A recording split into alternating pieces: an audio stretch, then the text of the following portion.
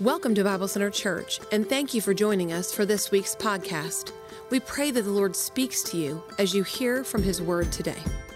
Can we just worship the Lord and thank the band at the same time? Thank for that.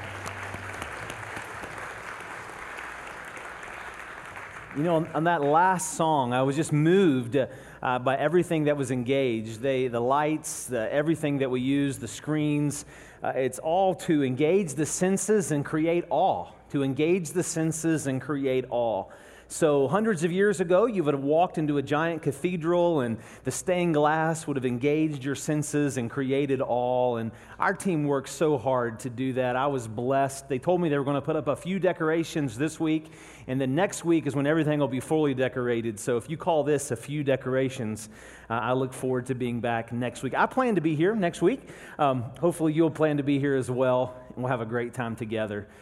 If you take your Bible or your Bible app and open with me to the book of Matthew chapter 1, and starting in verse 18, I want to tell you a little bit actually make a confession, something I learned about myself that I'm finally willing to confess to you. I've never confessed this publicly until the 9 a.m. service this morning, but I learned this week that if I've got some free time, and I had a little bit of free time this week, just to flip through the channels and watch TV, that I really don't like to sit and watch one football game, at least from start to finish.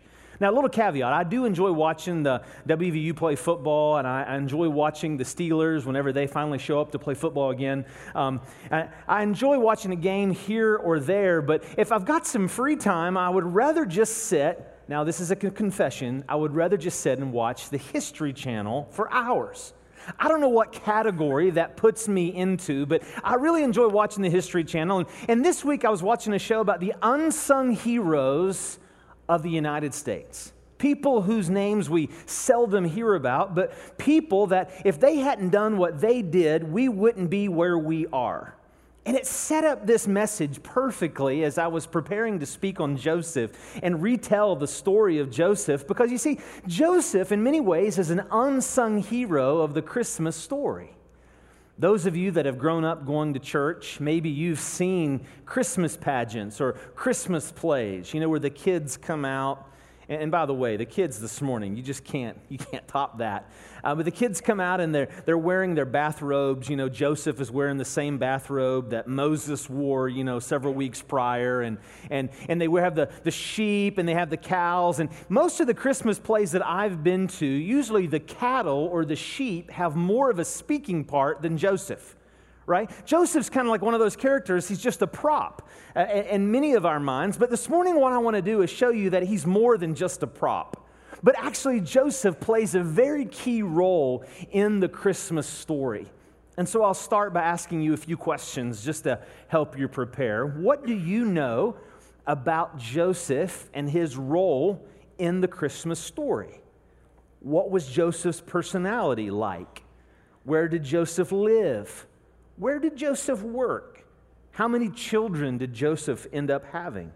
Why do we consider Joseph to be such a good person? And what can we learn from Joseph today? These are some of the things we're going to consider as we open God's Word together. Will you stand with me out of respect for the Bible? And I'll read Matthew chapter 1, verses 18 through 25. And the words will also be on the screen if that's helpful. This is how the birth of Jesus, the Messiah, came about. His mother, Mary, was pledged to be married to Joseph, but before they came together, she was found to be pregnant through the Holy Spirit, because Joseph, her husband, was faithful to the law, and yet did not want to expose her to public disgrace. He had in mind to divorce her quietly. But after he had considered this, an angel of the Lord appeared to him in a dream and said, "Joseph, son of David, do not be afraid to take Mary home as your wife, because what is conceived in her is from the Holy Spirit. She will give birth to a son, and you are to give him the name Jesus, because he will save his people from their sins." All this took place to fulfill what the Lord had said through the prophet, "The virgin will conceive and give birth to a son, and they will call him Emmanuel," which means God with us. When Joseph woke up, he did what the angel of the Lord had commanded him and took Mary home as his wife. But he did not consummate their marriage until she gave birth to a son, and he gave him the name Jesus. This is the word of the Lord. You may be seated. In the next few minutes, I'm going to give you 9 characteristics of Joseph, but the message moves quickly, so I would encourage you, if you like to follow along, you can follow along on the app, or you can also follow along on the back of your bulletin, the outline there, if that helps you, along with all the references to look up later this week. Number 1, Joseph, Jesus' stepfather, was a moral man. Joseph was a moral man.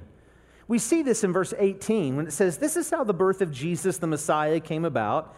His mother Mary was pledged to be married to Joseph, but before they came together, she was found to be pregnant through the Holy Spirit."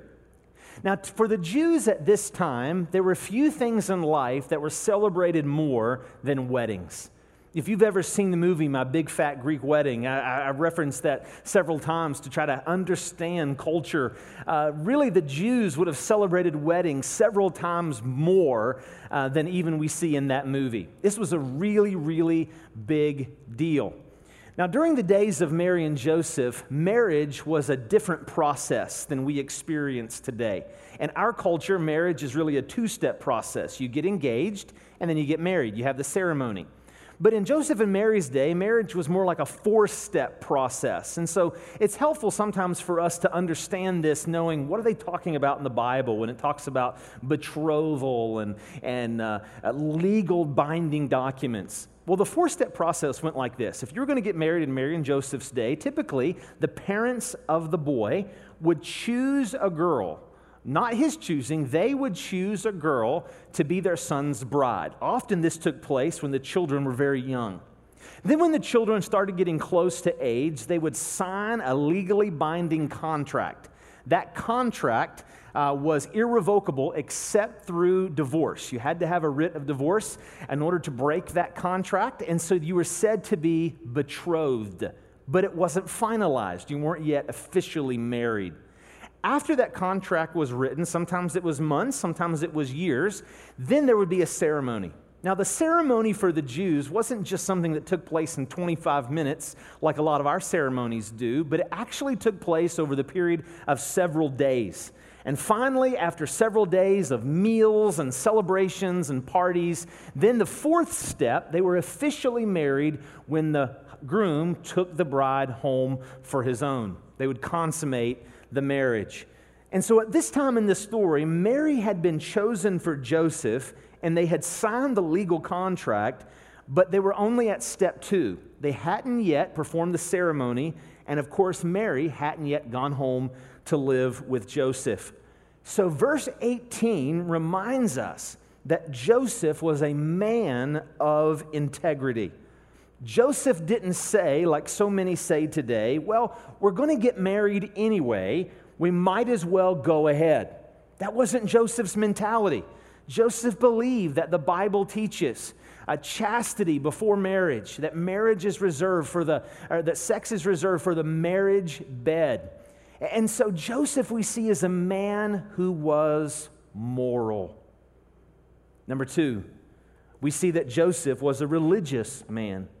Joseph was a religious man. Verse 19, it says that Joseph, her husband, was faithful to the law. He was faithful to the law. Some translations say that Joseph was a righteous man. Both translations are good. The idea is that Joseph lived under a standard or authority not his own. He submitted himself to somebody else's authority. Now, when we think about where our society derives its authority, really we have 3 choices. There really has only ever been 3 choices in society. The first choice is what I like to call pre-modernism. Pre-modernism. And typically people in the world prior to the 1700s, prior to the Enlightenment, typically ascribed to this pre-modern way of thinking. This way of thinking said this: truth, or the standard of truth, is up there. It comes down to us from some divine being. It wasn't always Jesus. It wasn't always the God that we know. But even in the cultic religions of the world, there was this sense that truth was above us, and that we were to submit to divine truth. But along about the 1700s, depending on how you want to slice and dice history, there's what we call the Enlightenment.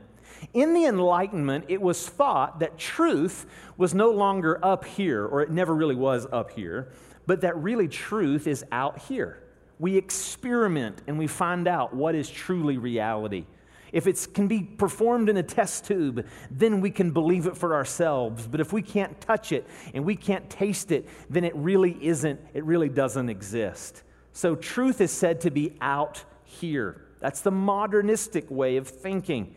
And that really ruled the day until about the 1940s. Many sociologists believe that that modernism essentially took a death blow with Hitler, because Hitler was the quintessential modernist. Hitler thought that everything was a science experiment, and we saw where that ended up. And so after the 1940s, there's this new wave of thinking that we call postmodernism, and that says truth is in here. Truth isn't up there. Surely there's no God, postmodernism says. Surely truth isn't out here because people like Hitler could do all these experiments and he was just a madman. Truth must be in here. And we see that in our movies, we see that in our children's songs. Just believe in your truth. That sounds beautiful. The problem is, it's horrible. It's horrible. If there's no standard for truth, if we get to make up our standards for truth, who's to say society won't be completely off the rails 100 years from now if it gets to make up its own truth? So, Joseph was a man who believed that truth was up here. He submitted himself to an authority not his own. Thankfully, he submitted himself to the Word of God. Now, let's be a people who love science. Let's be a people who love the scientific method. But let us also be a people who derive our authority from God's Word, and we submit to it, and we don't try to make the Bible fit into our views or into our box. I love what's happening all around Bible Center right now. I'm seeing pictures of groups of people meeting together for coffee and Bibles and books strewn across kitchen tables and dozens of our people in discipleship studies and people wanting to go deeper in God's Word. And what I love about that is we're saying what Joseph was saying. God's Word is our authority. If it says it, we'll believe it. But we're not going to put grandma's traditions, we're not going to put our legalistic traditions, we're not even going to put our policies above the Word of God. In essence, everything submits to it. Joseph was a man who was religious in the best sense of the word. Number 3, Joseph was a kind-hearted man. He was a kind-hearted man. In verse 19, notice what it says. Joseph, her husband, was faithful to the law and yet did not want to expose her to public disgrace. He had in mind to divorce her quietly. Now let's think for just a moment. Men, how would you have felt if you were Joseph and Mary comes and tells you, hey, I just want you to know I'm expecting a child, and you know it's not yours. It's no way it's yours. But she says, don't worry, this child is from the Holy Ghost. Like, yeah, sure, he probably wasn't singing. It's beginning to look a lot like Christmas, right? He probably was hurt. He was angry, perhaps. He may have been bitter. The text doesn't tell us, but think about what you would have felt. No, Joseph assumes, like any of us would assume, that Mary had been unfaithful. And so Joseph begins the process of breaking up this betrothal, this divorce process in the Jewish mind. It's important for us to know that Joseph could have taken it one step farther. According to the book of Deuteronomy, and the notes, the references are in your notes, you can read it for yourself, Joseph legally could have had Mary stoned to death for immorality. Legally, that's what he could have done. But I love how God honors him here. In verse 19, essentially, God honors him for being gracious. God honors him for being a man of compassion. Now, thankfully, Joseph wasn't one of these hyper-fundamentalists. If Joseph would have been one of these hyper-fundamentalists, he would have said, look, the Old Testament says this is exactly what it says, she needs to be stoned. And if we're not careful, I'm afraid sometimes in our culture, in our religious, Southern West Virginia culture, if we're not careful, we'll somehow honor those who want to make everybody hold to the letter of every jot and tittle of the law. But I am so thankful for grace. Aren't you thankful for grace? May God help us not to be the kind of people who hold everybody under our thumb, but may God help us be the kind of people who celebrate the grace of God. And yes, we pursue holiness, and yes, we encourage holiness, but I sure hope that I can show others the same grace that God has shown me. Remember what Jesus said? Jesus walked up on the woman taken in adultery, and they wanted to catch him. And they're like, look, Jesus, the law says this woman needs to be stoned. And we don't know what Jesus wrote, but it says that Jesus wrote in the sand. And sometimes I like to picture maybe Jesus is writing the names of all the lovers of the men who were gathered around to throw stones at her. Who knows what he was writing? And Jesus said, let him that is without sin cast the first stone. I am always nervous when I'm around someone who is ready to cast stones. It makes me nervous. Yes, may God help us be a pure people, but may God help us be a gracious people. And let's cut some people some slack, as Pastor Lee said so well last Sunday. Joseph was a kind-hearted man. Number 4, Joseph was a contemplative man. Verse 20, he was a contemplative man. It says in verse 20, but after he considered this, we'll stop there. Joseph was a contemplative man. We get the idea that Joseph was meditating on what God had said. These truths were so big and so deep and so new to Joseph. He needed to get alone and meditate. The scriptures don't tell us where he meditated, but it insinuates that he got alone and meditated. So I found a picture this week of one of the mountains outside of Nazareth. It's possible, we don't know, but it's possible this could have been the place. Or it was a place like this, perhaps, that Joseph went for a walk in the woods and just meditated on what the Lord had shown him. We can assume he was meditating on what God would have him do next.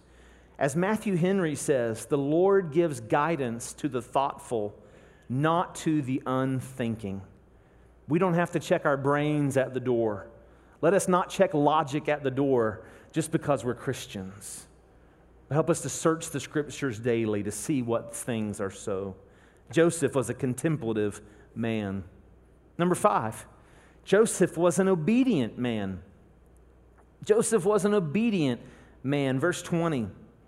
It says, but after he had considered this, an angel of the Lord appeared to him in a dream and said, Joseph, son of David, do not be afraid to take Mary home as your wife, because what is conceived in her is from the Holy Spirit. She will give birth to a son, and you are to give him the name Jesus, because he will save his people from their sins. All this took place to fulfill what the Lord had said through the prophet. This is Isaiah. The virgin will conceive and give birth to a son, and they will call him Emmanuel, which means God with us. And when Joseph woke up, I love this, he did what the angel of the Lord commanded him.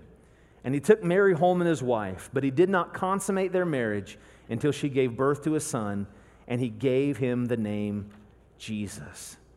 Joseph was an obedient man. Now, last Christmas, every Christmas, we try to look at different characters in the Christmas story. And last year and the year before, we looked at some of the women of the Christmas story, and we saw how Mary was very vocal in her obedience. When Mary found out what God wanted her to do, she wrote this beautiful song, this beautiful poem. She went and told a lot of her family and her friends. She makes a long trip to go see Elizabeth. Mary was, you could tell she was a verbal processor. You may know some verbal processors. You know, the kind of people, they've never had a private thought. They might be sitting beside you right now. You know who they are. You know who you are. Maybe I am one of those as well. But not Joseph. Joseph wasn't a verbal processor. I didn't know this until this week. I just learned this. Did you know that Joseph is never recorded in the Bible as having said one word? There's not one word in the entire Bible recorded from Joseph of Nazareth. I didn't know that.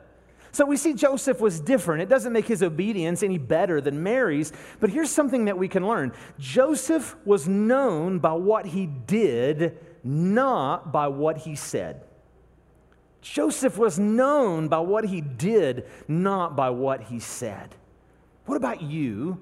Are you known by what you do more than what you say? Or do people know that, well, he or she's going to say this, but they're really going to do this? Are you known by what you do or by what you say but don't do? Perhaps I'm preaching this morning to someone and God's been laying upon your heart. You know you need to do something. And maybe it's forgive somebody. There's somebody with whom you've been in odds and you know you need to try again. You just need to try again. And the Lord's been putting them on your heart, and you see them at the restaurant, and you go to Walmart, and they always tend to be coming down your aisle, and you pretend like you don't see them, but you can only bury your head in the cereal for so long. Whoever that person is, if God's been laying it upon your heart to try again, try again. Just be obedient to what the Lord tells you to do. They may not want to respond, but you can try with grace and love. Hey, what about sacrifice? Is there something or somebody for whom the Lord's been urging you to sacrifice, to give up something that you would have so that they can have something they don't have? And you know the Lord's been pricking your heart to do this, but you know it's going to hurt, and you know that you're not going to have some resources if you do what the Lord's laying it upon your heart to do, and you're like, I just don't know if I can be obedient. Look to Joseph. Talk about a hard assignment. He was sacrificing his reputation. For the rest of his life, people would say he married an adulterous woman. And you see that in the Gospels. They called Jesus the illegitimate child as Jesus grew up in his neighborhood. He sacrificed his reputation. Perhaps he sacrificed his business. He may have sacrificed income, but he obeyed what the Lord wanted him to do. What about witnessing? Is there somebody the Lord's been putting on your heart to witness to? You ever get that feeling when you get nervous? Your hands get sweaty, mine do. And you're like, you're with them alone again, and you know God at least wants you to invite him to church, right? At least to church. But to share the gospel or to share what's happened in your life and you get the butterflies, just obey and watch what God does in your life. Joseph was an obedient man. I love this. Number 6, Joseph was a small town man. He was a small town man. In Matthew 2:23, he says, he went and lived in a town called Nazareth. So was fulfilled what was said through the prophets, that he would be called a Nazarene. Luke 2:39 says, when Joseph and Mary had done everything required by the law of the Lord, they returned to Galilee, to their own town of Nazareth. Here's a map, a picture of Nazareth, so you can see where it is in Israel. It's far north of Jerusalem, between the Sea of Galilee and the Mediterranean Sea. It's in what we call the southern hills of Galilee. Nazareth is a small town. Let me help us understand about how big it is. If you've ever been to the small town of Burnsville, right, the metropolis of Burnsville, that's about how big, about the population of 500 people. It was about as big as Matewan in the southern part of our state. It was about the size of the town, the current population of Clay, West Virginia. This is how big Nazareth was. Joseph would have known the local baker. He would have known all of his neighbors. He would have known which neighbors complained and which neighbors were fun to be with. He would have known who he could trust and who he couldn't trust. He would have known all the streets and all the mountain trails. Joseph was a small town man. But number 7, Joseph was a hard-working man. He was a hard-working man. In Matthew 13:55, he says, isn't this the carpenter's son? Isn't this his mother's name Mary? And aren't his brothers James, Joseph, Simon, and Judas? Joseph was a hard-working man.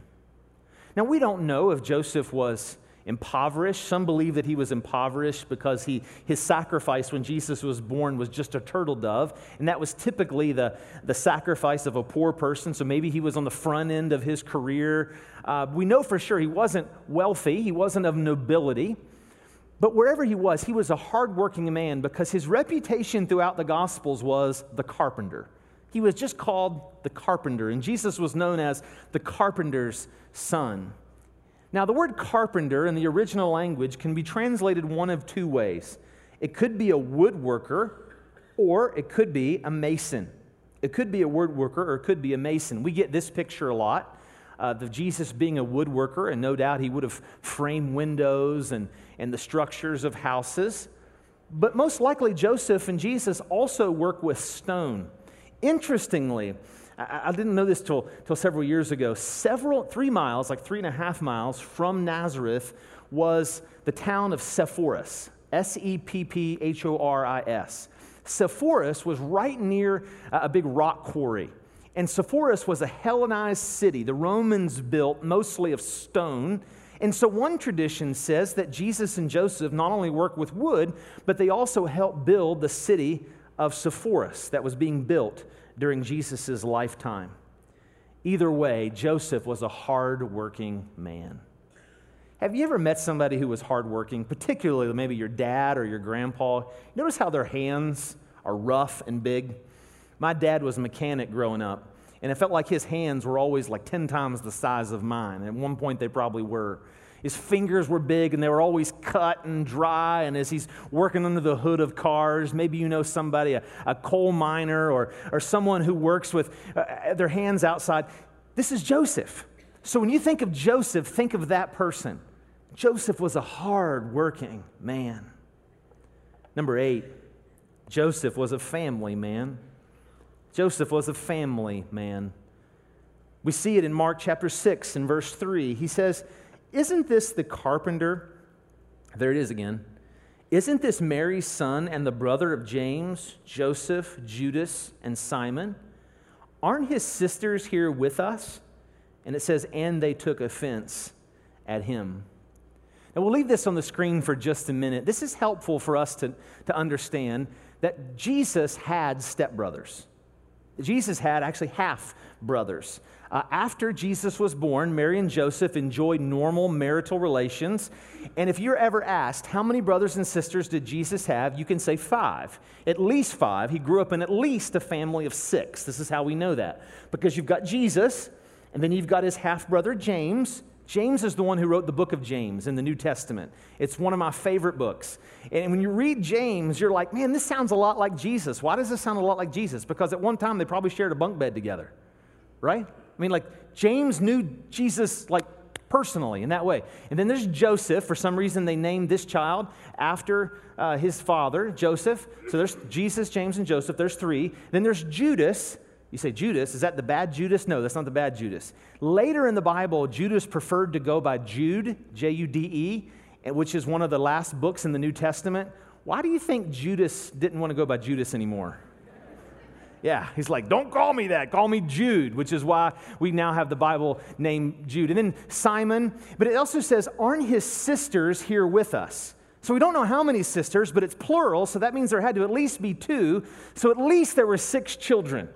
Now, you say, what about the tradition that says that Mary remained a virgin her entire life? That comes from a mistranslation of the Latin Vulgate. When Jerome, who I love dearly, but when he translated the Bible into Latin, for some reason, he translated this word cousins. It's not cousins. It's brothers and sisters. So Jesus had brothers and sisters. Joseph was a family man. Joseph believed in adoption. Several weeks ago, we saw how that God's heartbeat beats for adoption. And if you're still riding that wave like some of us are over the last few weeks, I want to recommend a good book to you. I just found it this week. It's only 60-some pages long, and it explores how Joseph was the model adoptive parent. Because Jesus wasn't his biological son, but yet he adopted Jesus and became his father. I recommend that book to you. Again, it's an easy read. Joseph was a family man. But lastly, in number 9, Joseph was a sinful man. Joseph was a sinful man. Matthew 1:21 says this, "She will give birth to a son, and you are to give him the name Jesus, because he will save his people from their sins." This is one of the big themes of the Bible. It's the theme of the book of Matthew. It's a story of rescue about how God came to save us from our sins. God created, this is the gospel. You've heard the word gospel. God created all things, but sin broke all things. Everything in life is affected by sin, right down to our DNA. It's affected by sin. You say, why do bad things happen in the world? Well, this is the answer. 99% of it could be summed up with this. The world is just broken by sin. Does that mean that just because something bad happens to you, your washing machine breaks down, it's the result of your sin? No. Does that mean if your car breaks down, it's the result of your sin? No. It's probably because you have a Chevy and not a Ford. But the point is, everything in life is broken. Jesus, because He created all things, sin broke all things, but Jesus came to save all things. For God so loved the world that He gave His only begotten Son, that whoever believes in Him will not perish, but have everlasting life. Jesus died on the cross. He was buried, and He rose again the third day to fulfill what was promised in Matthew 1:21. He will save His people from their sins. Interesting thing about Joseph, there's nowhere in the Bible where any of his specific sin is ever recorded. There's only a handful of people like that in all the Bible. You got David, you see his good stuff and you see his bad stuff. Abraham, you see his good stuff, but not with Joseph. No specific sin is recorded about Joseph. You say, well, Matt, how do you know he was a sinner? How do you know he was a sinner? The answer is simple, because he died. The answer is simple, because he died. The wages of sin is death. We don't know when Joseph died. The last time we see him was at Jesus' 13th or so birthday. And after Jesus was 13, you don't see Joseph ever show up again in the New Testament record. We know he was already dead by the time Jesus died on the cross, because if you remember, as Jesus was dying, He looked at John and He said, take care of my mother, essentially, take care of the widow. So Joseph died somewhere in that time period. Why did Joseph die? It's the same reason all of us die, because the wages of sin is death. You say, but man, I thought Joseph was a good person. That was the whole premise of your message. Joseph is a good person. No, here's the premise of my message. Even good people need God's grace. Even good people need God's grace.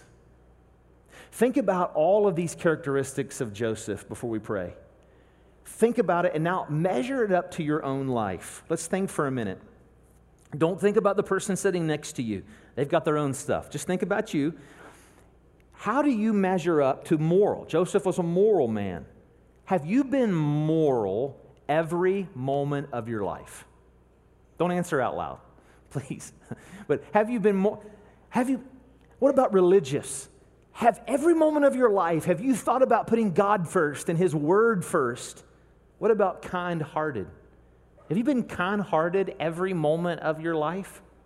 I don't want to embarrass her, and I didn't tell her I was going to tell the story, but last night, Sarah and I were talking about something, and she was burdened for somebody and had a real burden on her heart, and I was trying to, pull the pastor ninja judo on her and well, this verse says this, and this verse says that, and I just really wanted to go to bed, and so finally I'm like, look, you just got to get over it, and they're going to be okay. Just give them to Jesus. I'm going to bed, right? And I went to bed by myself, this morning I get up to prepare for this message and think through all the things I've studied this week, and I'm like, kind-hearted. Probably need to talk to Sarah before I come to church today. So I did, repented. Have you been kind-hearted every minute of your life? What about contemplative? What about obedient? What about hardworking? What about a family person?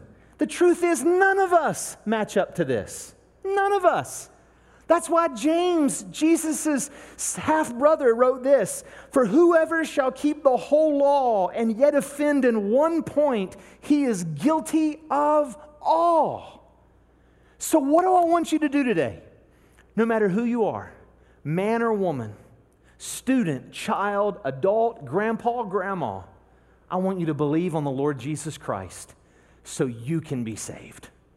To believe on the Lord Jesus Christ so you can be saved. You say, Matt, why do I need to believe on the Lord Jesus Christ? Because even good people need God's grace. Will you pray with me? with heads bowed and eyes closed, I'd love to give you the opportunity to right there in your seat accept Jesus as your Savior and Lord. In our first service this morning, 5 adults raised their hand, 2 women and 3 men, and said, I have prayed to receive Christ. We're going to get to follow up with 4 of them this week and trust we can get in touch with the 5th. I will not embarrass you. You have my commitment. You have my word. But right there in the privacy of this moment between me, you, and the Lord, I want to give you the encouragement and the opportunity to commit your life to Christ. There's no set prayer in the Bible. One person in the Bible said, God, be merciful to me, a sinner. And the Bible says he was saved. One person on the cross said, Lord, remember me when you come into the kingdom. And Jesus said, today you'll be with me in paradise. But whoever calls on the name of the Lord will be saved. I want you to use your own words, but I will give you a prayer. And as I pray, I would ask you right where you sit to put your faith in Christ and pray these words or similar words. All it is an expression of your faith, not in your goodness, but in Jesus' goodness. Will you whisper this prayer to the Lord with me right where you sit? Dear God, I know I'm a sinner. I know I'm not good enough to save myself. But I believe Jesus loves me just as I am. I believe he died on the cross for me and rose again the 3rd day. Lord, come into my life. Make me a Christian. Begin to change me from the inside out. I want Jesus' way, not my way. With heads bowed and eyes closed, between you, me, and the Lord, you'd say, Pastor Matt, I prayed that prayer, I meant it, and I'm glad that I did. Right here in my seat, and this first Sunday of December, I've committed my life to Christ. Will you raise your hand so I can remember you in prayer at the end? Pastor Matt, pray for me. Right where I sit. I prayed it, I meant it. I'm glad that I did. Will you slip up your hand right where you are? Father, I thank you for this one at the back. Father, I thank you for this dear lady who's committing her life to Christ. God, I believe that you would have sent your son just for her. And you love her and you know her story. And God, I'm asking that you would help her to connect to your word and connect to your church, and that we might rally around her and encourage her in the faith as she grows as a Christian. Father, I pray she would confess Jesus and let somebody know, let us know this week, so we could come around her and help her and encourage her in this journey. God, I pray for every man, woman, and child in this room, that we would not try to get our goodness from ourselves, but we would see it only comes from Christ. Because of that gift, Lord, help us truly to try to live to be good people, to accept your grace when we fail, to quickly repent. And Lord, like Joseph, even if we are never famous, even if we're never at the head of the story, I pray that we will be a shining example of your grace. For it's in Jesus' name that we pray. Amen and amen. Once again, thank you for joining us this week. We look forward to serving you in next week's podcast, along with our weekend services every Sunday morning at 9 and 11 a.m.